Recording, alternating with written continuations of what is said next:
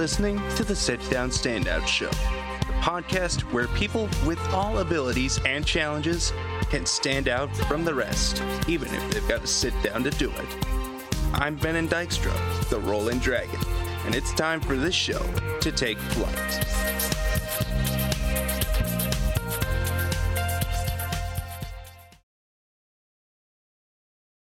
Ladies and gentlemen, you're listening to the Sit Down Standout Show, the podcast that gives people with all abilities and challenges the chance to stand out from the rest, even if you have to sit down to do it. I am the Rolling Dragon, Brennan Dykstra, and this is going to be one heck of a way to start off our episode lineup for the month of September. This man has flown around the world as an airlines pilot for the better part of 20 years. But it's amazing how quickly life can change forever. With a sudden diagnosis of pulmonary fibrosis, this man has donated his time and he has donated his energy to funding a research cure for pulmonary fibrosis. Ladies and gentlemen, please welcome Brent Anderson. Brent, how are you? I'm good. Sorry, it's Brett, B-R-E-T-T. My apologies. All right. No problem. So, Brett, I want to get started on your illustrious career as a flyer pilot for U.S. Airlines. Now, that was a 2-decade-long career. You must have some incredible stories about that journey. Well, I've done it for 33, 34 years now, 28 of it with the same airline here in the U.S. And it's been a great career. I've seen a lot of the world doing it. I flew planes up to as large as the 777, holding about 350 people. And even just getting there to being a pilot was a bit of a challenge to me because as a teenager, I actually had a form of cancer called non-Hodgkin's lymphoma. And I was told at one time that it would be difficult for me to become a commercial pilot. But I just kept plugging along and working hard at it, got all my pilot's licenses, and then eventually got hired on after getting some experience with one of the major carriers in the U.S. Well, that is amazing. And a 30-plus year career as a pilot, you must have seen some amazing stuff, whether it was just from the view of the airplane in the sky, or it must have been just traveling. But that had to have been absolutely amazing.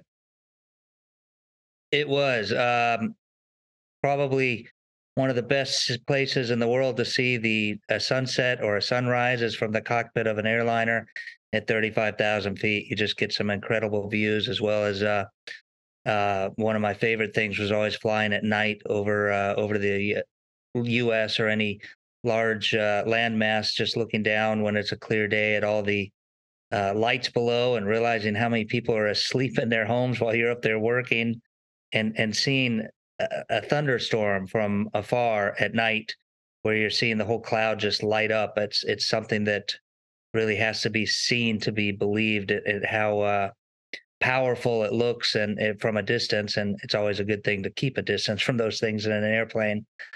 Also, just a lot of the cultures that I've been able to explore and the sites around the world that I've been able to see. I've been really lucky seeing a lot of Europe, as well as a lot of South America and Asia, and meeting people in all those places. I used to go to some of the places in Europe so often that I actually had friends that lived there, the locals there, and people that I knew at some of my favorite little cafes and restaurants that worked there. Definitely. I feel like you could fill a whole separate episode with just experience from that. But unfortunately, you had to take time away and you had to let that career go, unfortunately, as a result of a diagnosis of pulmonary fibrosis, which, for those who are listening, is a diagnosis of scarring of the lung tissue, which can make things much more difficult to breathe, which can cause lung cancer issues. Can you talk to me about that transition process from having to step away and to try to realize, okay, my life has to make some drastic changes? Yeah, so quite unexpectedly, and I'd always been pretty healthy after I'd had the cancer as a kid, and I'd been in remission and considered cured for many, many years. And quite unexpectedly, I started having what they thought was pneumonia initially, just some lung issues, and I'd say September of 21 was when this all started. And it was misdiagnosed, or I should say, in all fairness to the doctors, they really didn't know. At the time, they just thought it was a standard kind of run of the mill pneumonia. But as it continued longer and longer, I went to some more expert doctors at the Mayo Clinic in Rochester, Minnesota, and was eventually diagnosed with pulmonary fibrosis. At the time, it still was not so bad that I needed to be on oxygen or anything yet. But it was definitely a concern. And for me, I still remember I hadn't heard of it before. I didn't realize that it was a terminal and irreversible disease. So when the doctor told me I had pulmonary fibrosis, I said, well, is that bad? And she said, well, you may need a lung transplant down the road. And I thought, well, that's probably bad. Yeah, that's not a good thing. And when I got back to my hotel that I was staying at in Minnesota at the time and looked it up, I realized that, yeah, it really wasn't a good diagnosis. If you look at the internet, a lot of the things say the average lifespan with someone with it is 3 to 5 years after diagnosis. I think that data is a little bit old. Sometimes people last longer, and some people might last much less. It just depends on the progress of the disease and how quickly it progresses, and a lot of individual circumstances. Everybody has their own journey with the disease, and unfortunately, I'd say for pretty much everybody, it ends up being terminal. Even with a lung transplant, that's not a panacea. It's not going to cure everything. The life expectancy after one of those is still fairly limited.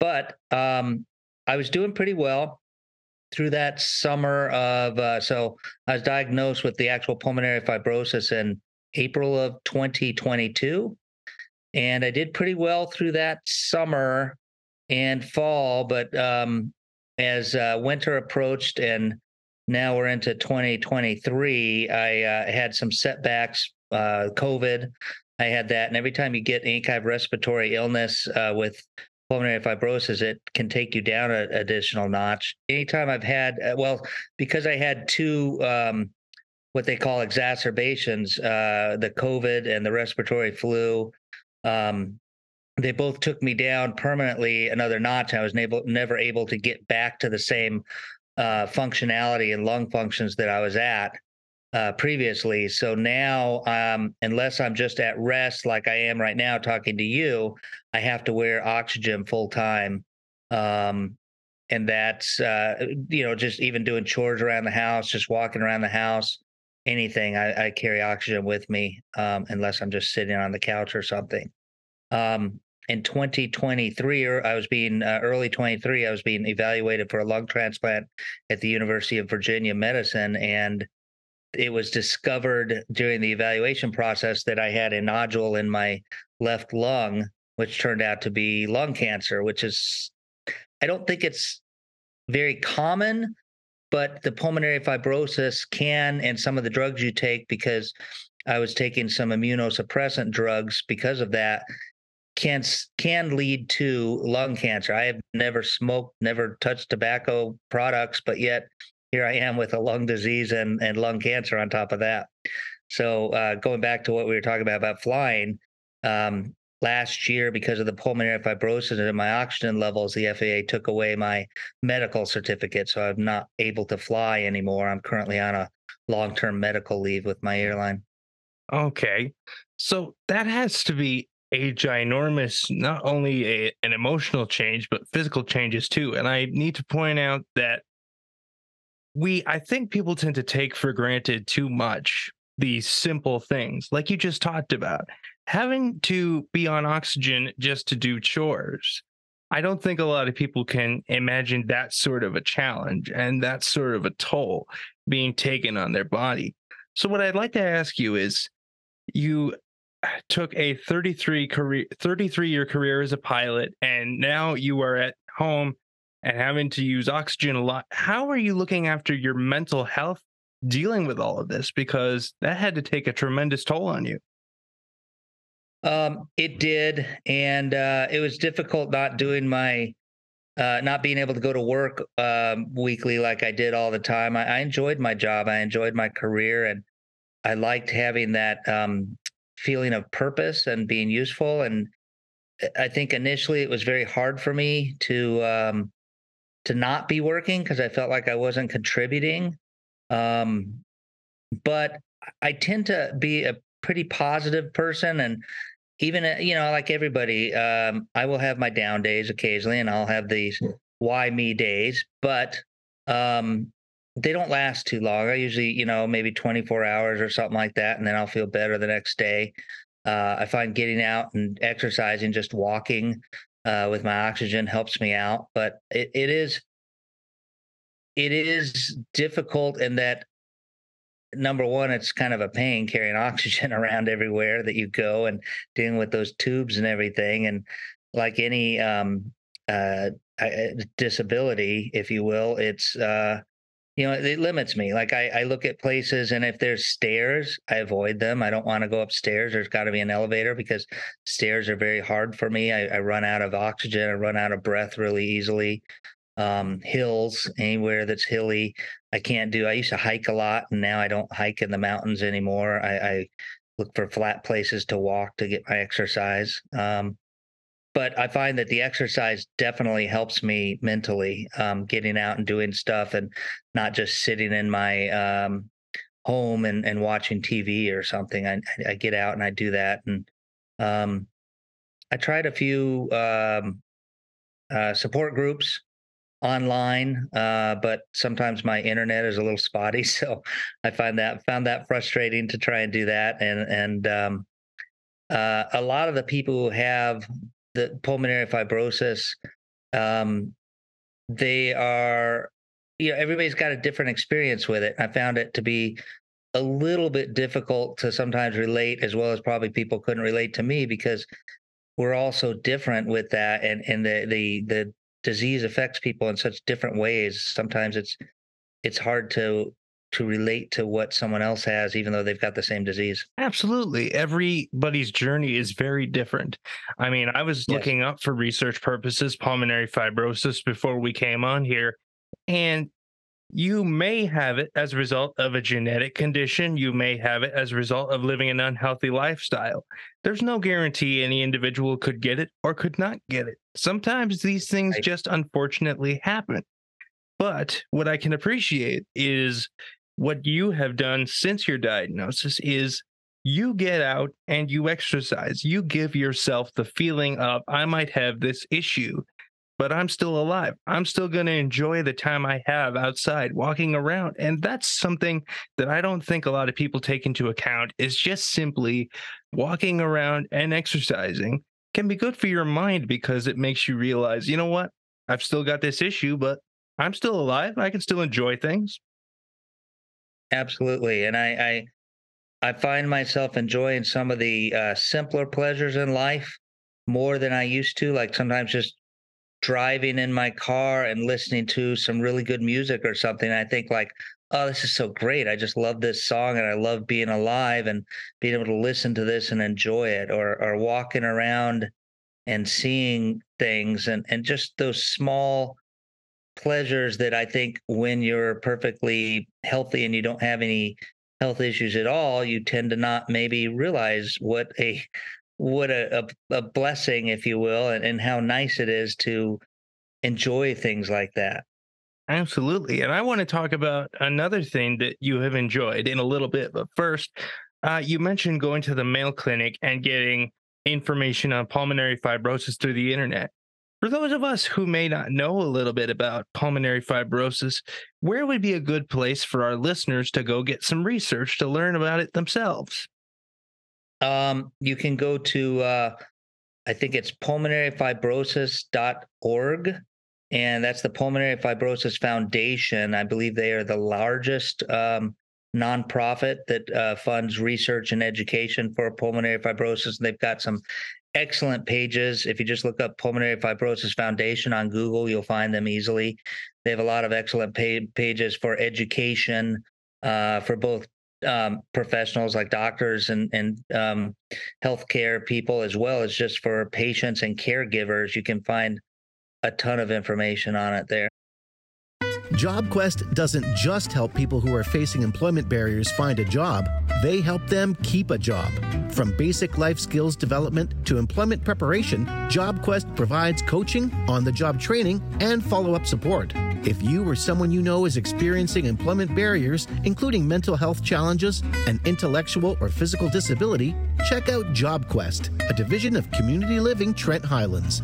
Find out more at clth.ca today. Hey, my fellow standouts, it's the Rolling Dragon Ben and Dykstra, here to ask you a couple of questions as we reach the halfway point in our program. Has life thrown you a curveball? Have you lived with what many people would consider unfortunate circumstances or unique challenges? How have you turned them around into something positive for yourself and for others? Is it your time to stand out from the rest? Well then, register as a guest at www.rollingdragonmedia.com and get ready to stand out from the rest. And now, for the rest of our story. Well, we will certainly have a link to that in our show notes below when this episode drops. But another thing that we will have in our show notes is your work to raise research to find a cure for pulmonary fibrosis, because you have been driving around in your motorcycle and on big rides to raise money and raise awareness for pulmonary fibrosis. Tell me where your love of riding around in your motorcycle started. Oh, gosh, that starts way back to when I was a kid. I grew up in Southern California, and I had a dirt bike from an early age. I always liked things like motorcycles and things with engines. And, I started out riding dirt bikes at probably the age of 10, small dirt bikes. And my dad would take me and we'd go with some friends to the deserts of Southern California and go ride. And, grew up riding dirt bikes, and then that just transitioned to, as I got older and was able to get a driver's license, to street motorcycles. And I've ridden. I had a little time off there after I got married and had kids there. I didn't have a motorcycle for about 10 years, but most of my life I've ridden and just enjoyed riding. I find it's a excellent way. Motorcycle travel is a great way to see the world from ground level, because on a bike, on a motorcycle, you're out there actually experiencing things that you don't experience as much from the inside of a car. For instance, if it's raining, you get wet. If you're going by a cattle ranch, you smell the cattle. You're not just isolated from everything like you are in a car with the windows up and the air conditioning on. You're actually experiencing it. And I find that people come up and talk to you a lot when you stop on a motorcycle. They want to know where you're going, where you've been. If they see that your license plate is from somewhere far away, they're always amazed that you rode that far.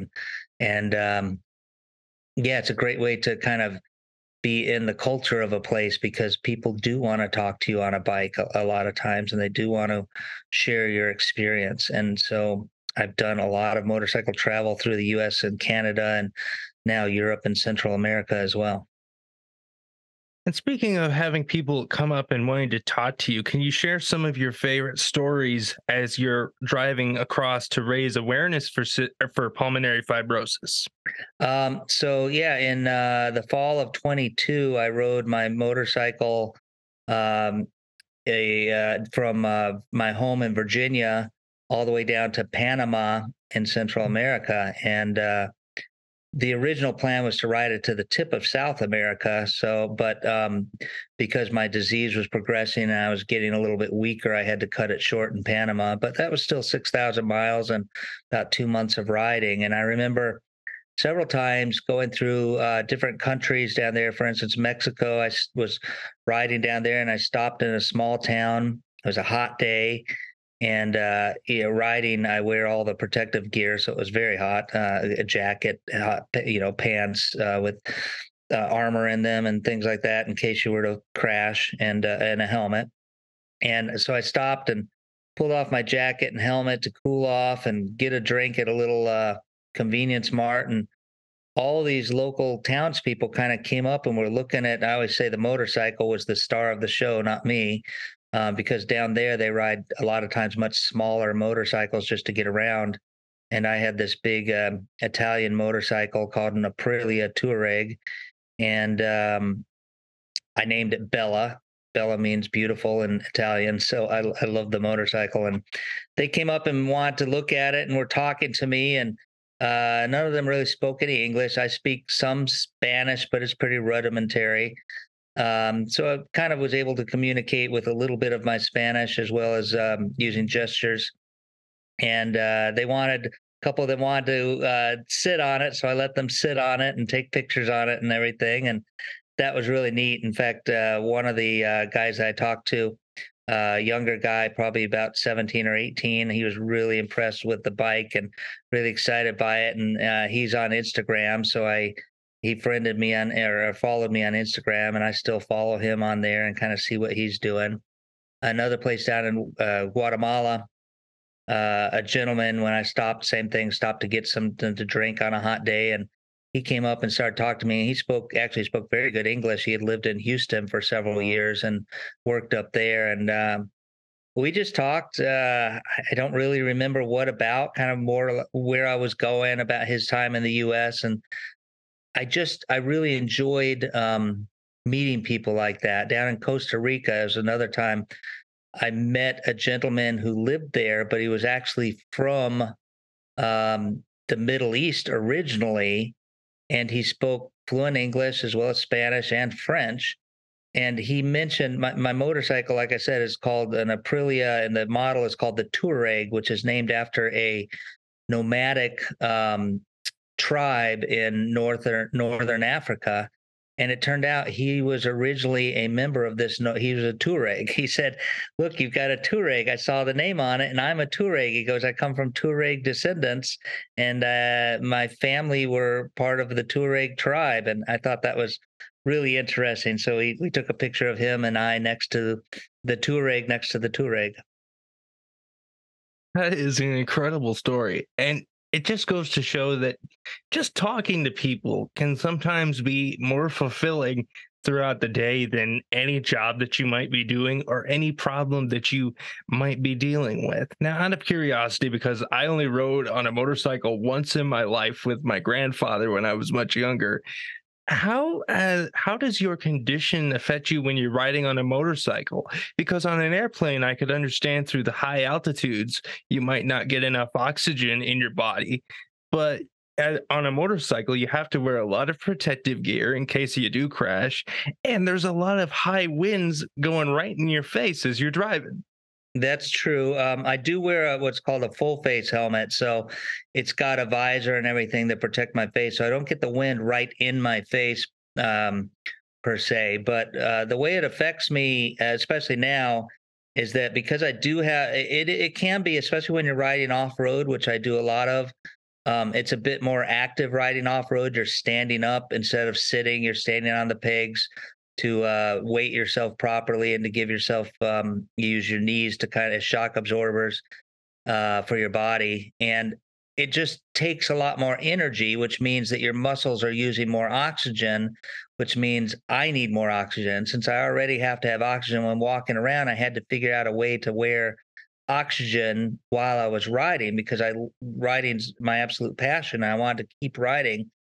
So what I figured out how to do is I have a small, it's called an oxygen concentrator. It's a machine that basically takes room air and converts it to pure oxygen. And I found a way to put that in a backpack. A good friend of ours, who's a good seamstress, sewed a mesh panel into the backpack, because that machine has to breathe or it will overheat.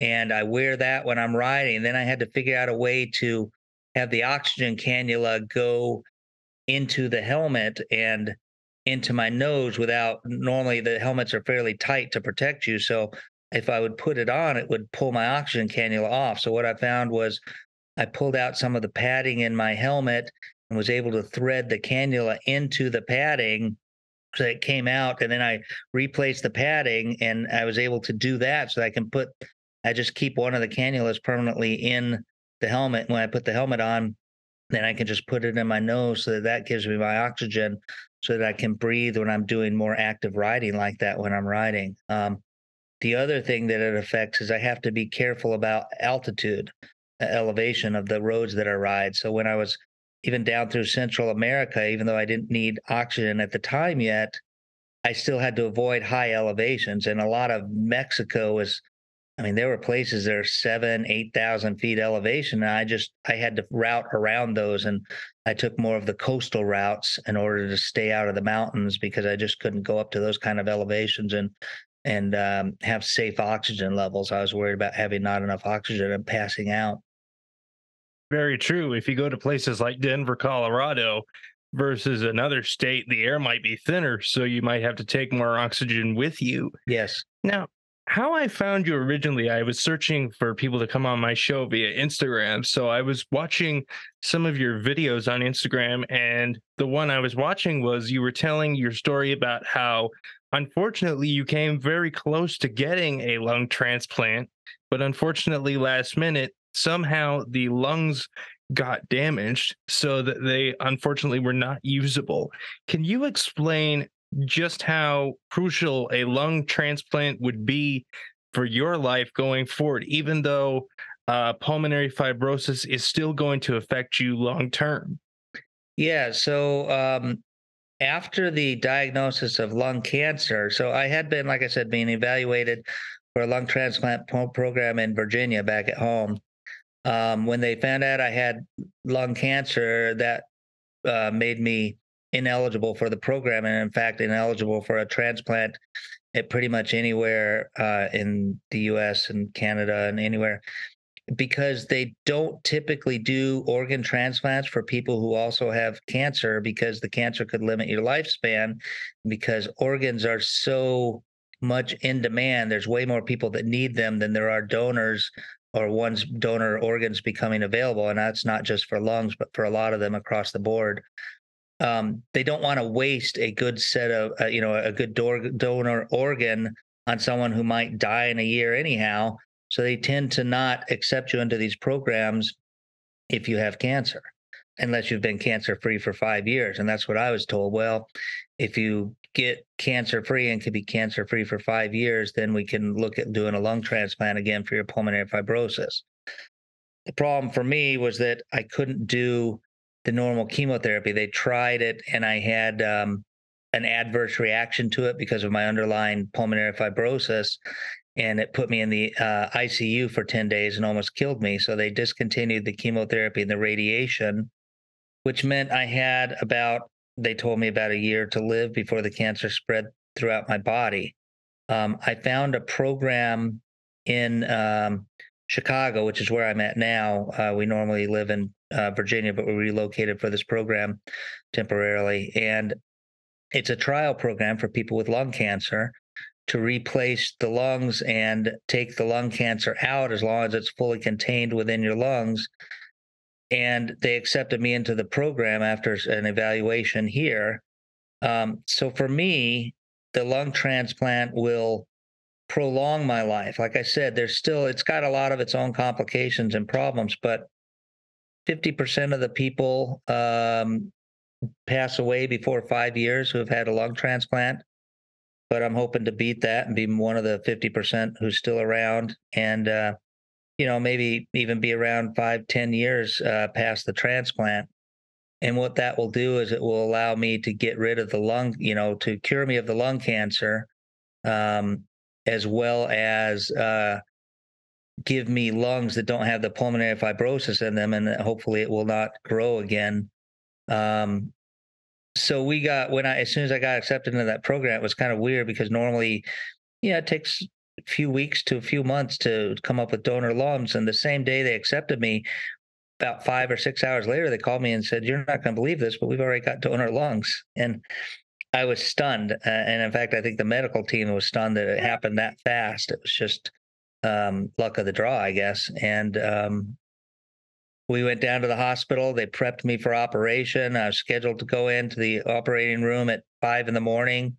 to have this huge transplant operation, which is no small operation. It's an 8 to 12-hour surgery to replace both your lungs. And about 15 minutes before, they came in and said, there's been a problem. I still don't know exactly what happened. They said they thought maybe it was an embolism, but when they were taking the donor lungs out of the person who had unfortunately passed away, something happened with the lungs to make them not good for transplant anymore, and they were either damaged or there was a medical problem with them and they couldn't use them, so they canceled the operation.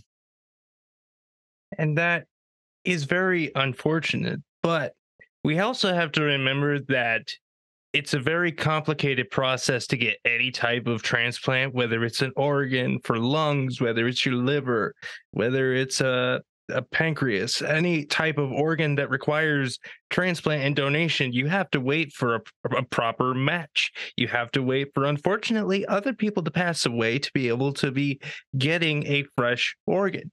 That's unfortunately how the process works, but I can definitely tell that it hasn't stopped you, because you have a website where you are raising money.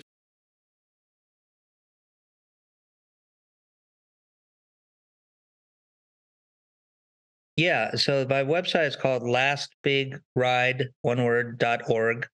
And I actually, the fundraiser is over right now, but I had been raising money for the Pulmonary Fibrosis Foundation, and I was successful in raising I think it was almost about $21,000. You can see my whole story there, as well as my blog that I kept on my trip through Central America on the motorcycle. And you can definitely go to the Pulmonary Fibrosis Foundation and donate money if you want to. My fundraiser was going, there was just a link on there at the time that was going directly to the Pulmonary Fibrosis Foundation and donating to them. And I'd still support that. If anybody wants to donate, go to pulmonaryfibrosis.org and donate. There's a button on there where you can donate. And yeah, that's what my website was, as well as I'm on Instagram as Last Big Ride.